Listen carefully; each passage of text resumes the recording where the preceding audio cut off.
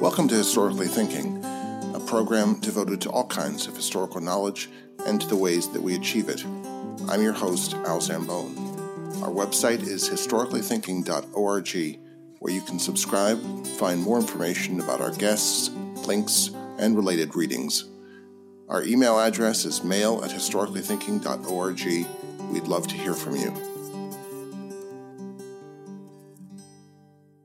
Hello, this is a bonus episode for Historically Thinking, and it's on the subject of higher COVIDication, and specifically a reopening of dormitories and colleges in the next month.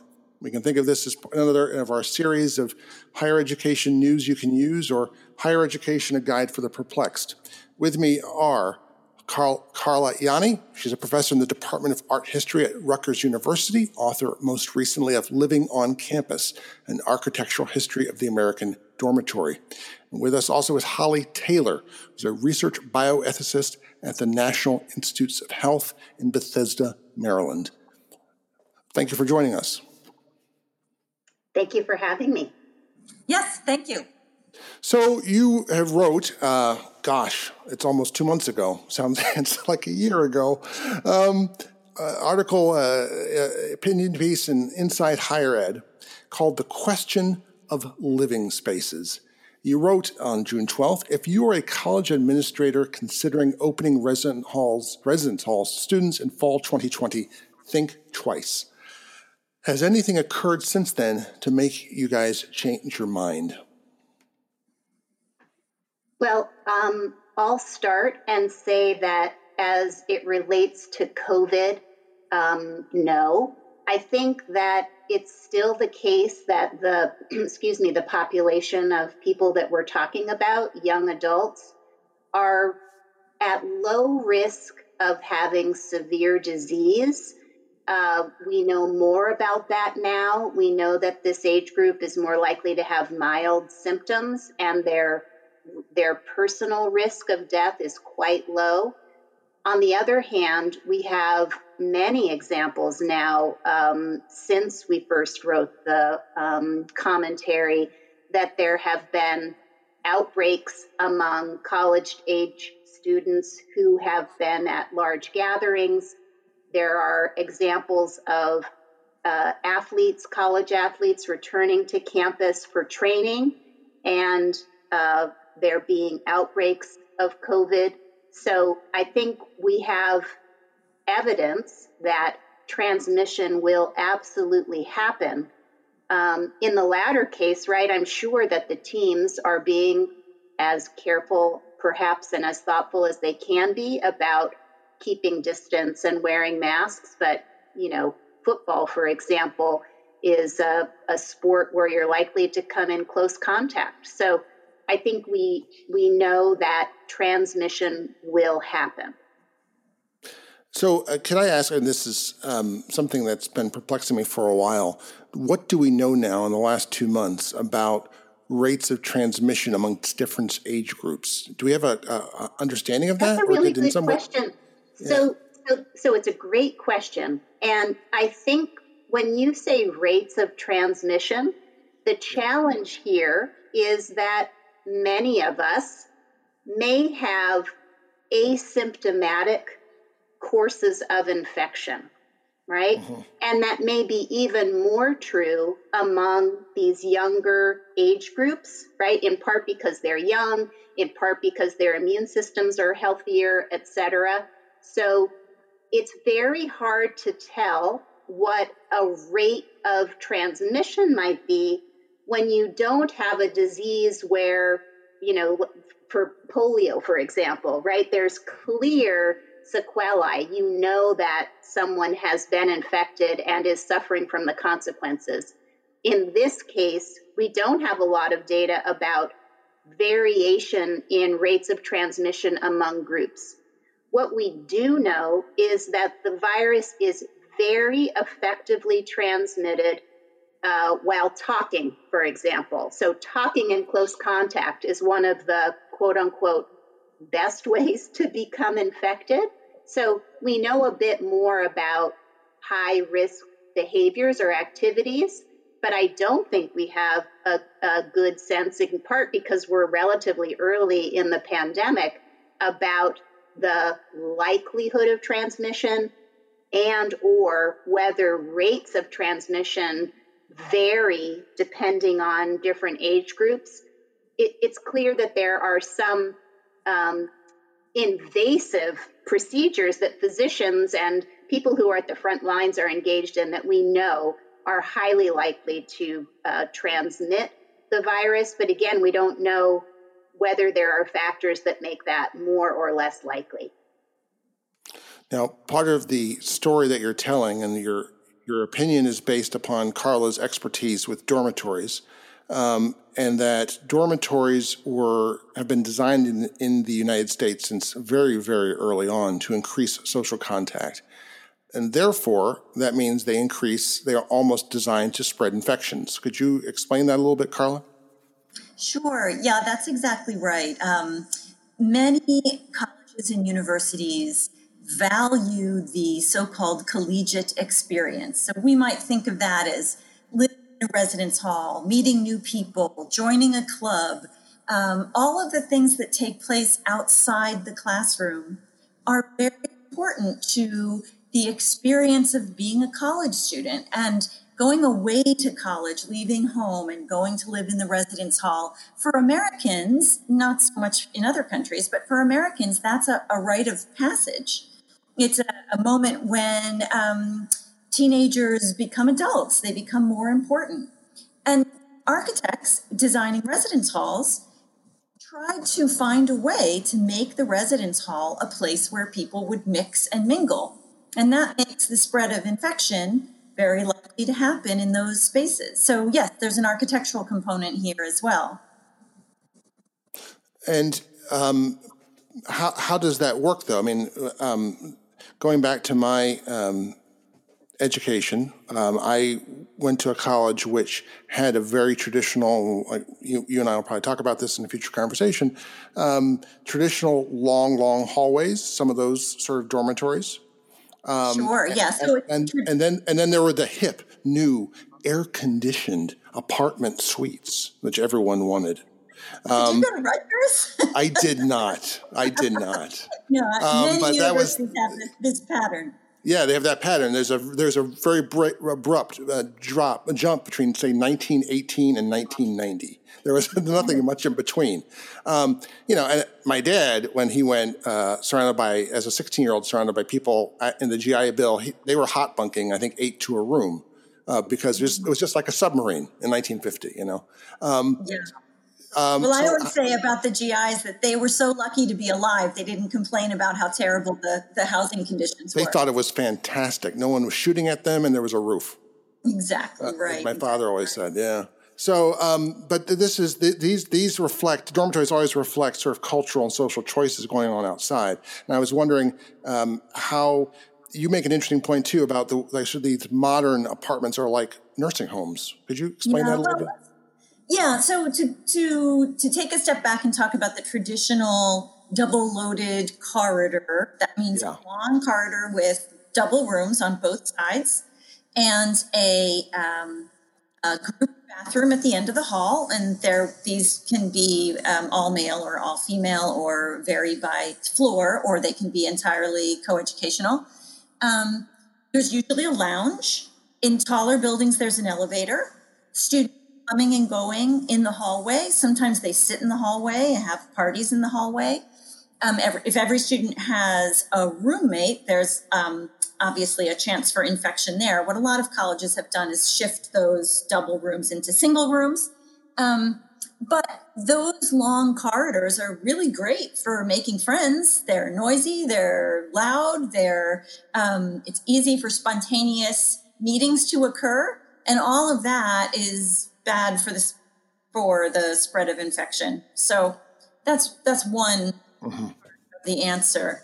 And then to jump ahead a little bit, suppose your university has a really wide range of housing types. Maybe you decide not to use the traditional corridors at all, and you're only going to use the apartments. That's okay, but you still have to think about the fact that we're going to be going in and out of each other's apartments. Just say nurses and nurses' aides were going in and out of private rooms with their own bathrooms in nursing homes. So having people alone in their rooms and having people who have their own bathrooms is okay, but it's not going to completely stop the spread of infection. College students are very gregarious. They're not going to stop having parties, not going to stop drinking, they're not going to stop having sex, as much as we may tell them not to. I think the real issue is that this is a time of their lives when they tend to take a lot of risks. And I don't see that happening. I don't see it changing in the fall. Yeah, that was another thing that I was thinking of. And I've been talking this with friends who are at a wide variety of different types of colleges. There are numerous other factors of campus life that increase the infection rate when compared to populations off campus. I don't know if this is true or not, but my sense is that undergraduates would tend to talk to more people than people just out in everyday life who are a little bit older than them. And there are other things. There's also, when you put together a bunch of 18 to 22-year-olds together, they do encourage each other to take risks. It's just a fact. Yeah. It is, I know. Well, group houses off campus are going to turn out to be a disease as well, because then they're really not under the control of the residence life program on the campus. And that's worrisome too, because those people are friends with students who are living on campus.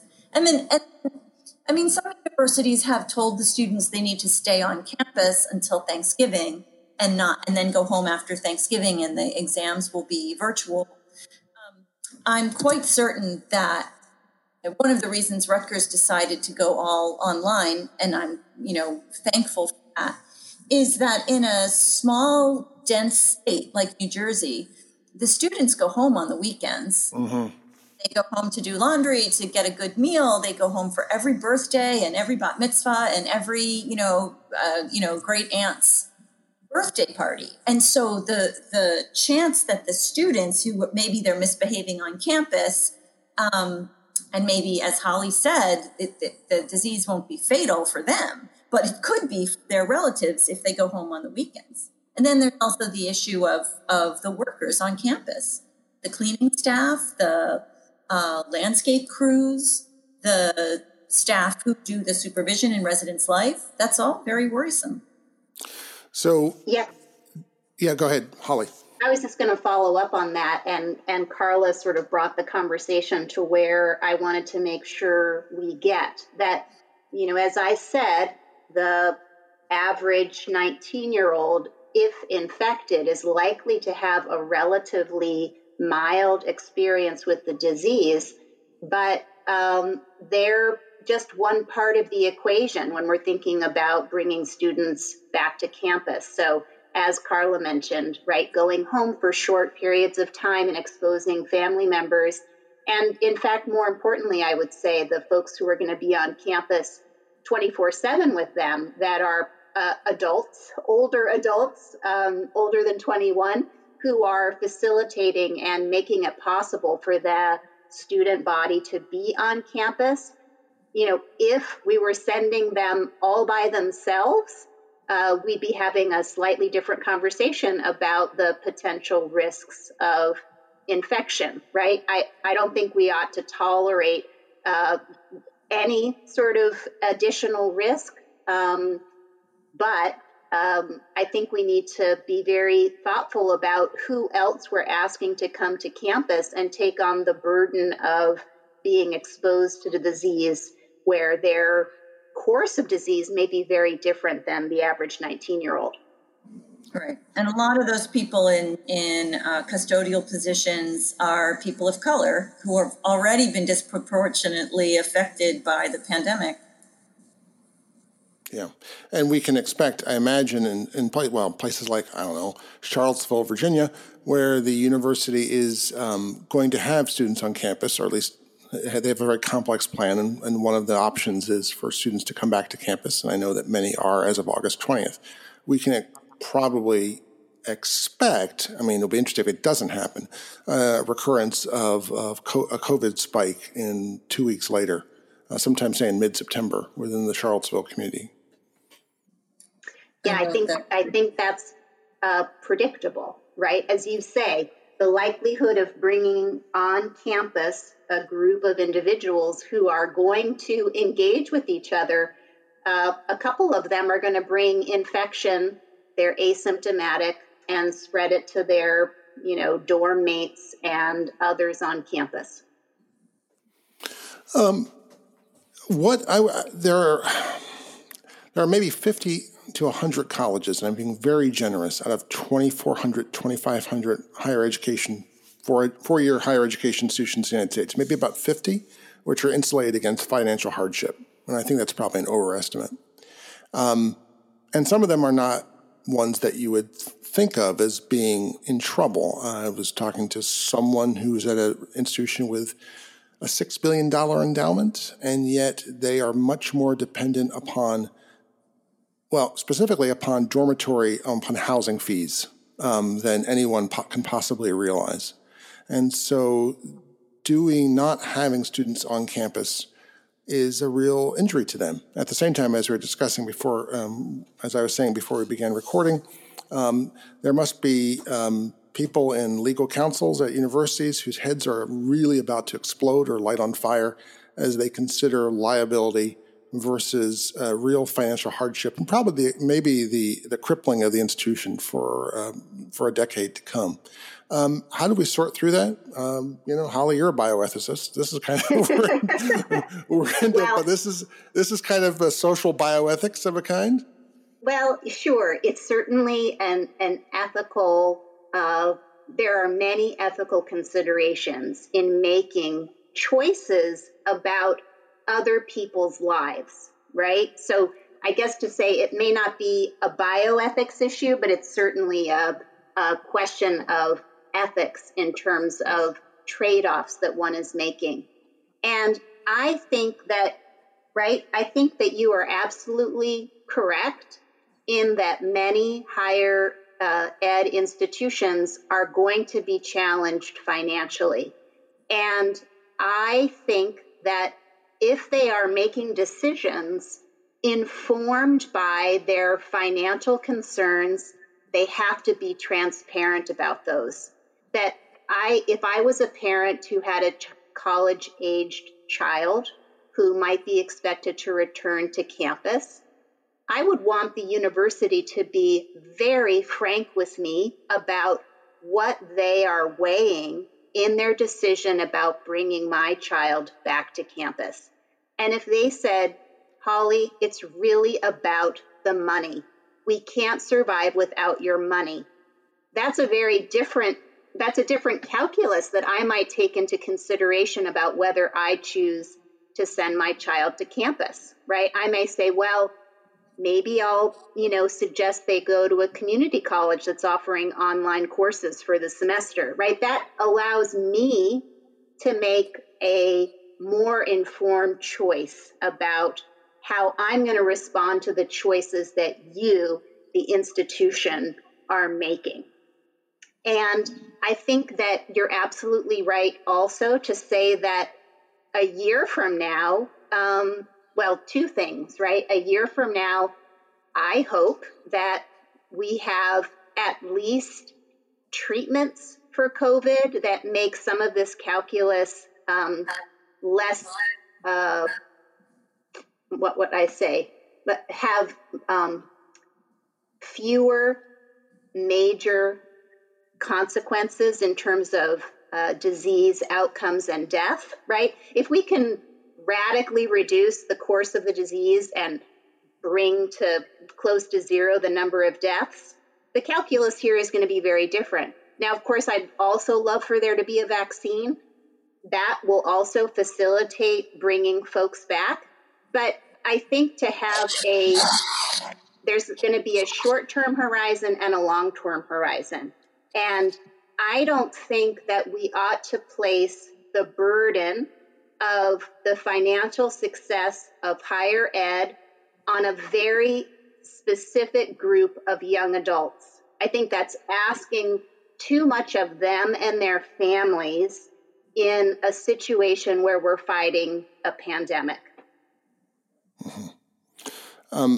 Well, you've sort of answered in part the question, but as we tie this up, what would you... in terms of liability? Yes, yeah. Right. So again, I think that, right, we are, to be grossly over whatever, a litigious society, right? I've noticed. So the first child who experiences a severe case of COVID and, God forbid, is disabled or dies, one has to imagine that the parents in their grief are going to look for someone responsible, right?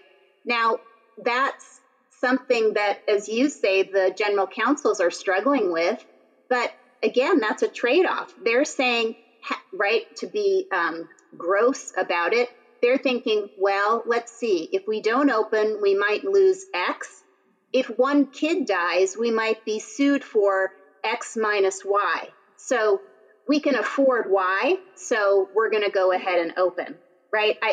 That seems to me to be a calculation that is unacceptable. And, right, what I don't know about is, so this is something I don't know about, so I'm just speculating. But what about, workers' compensation, for example? They may also face some liability there in terms of bringing their staff, whether it be janitor or full professor, back to campus. And as a result, that person is, because they are on campus, they are exposed to and get disease.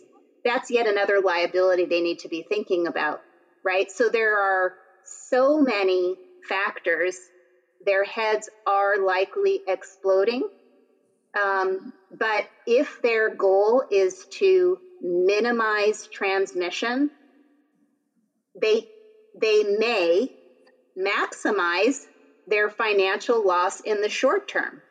And I can't say that they must do one or the other, but I certainly have an opinion about sparing short-term death and disability with the hope that many of these institutions will thrive in the long run.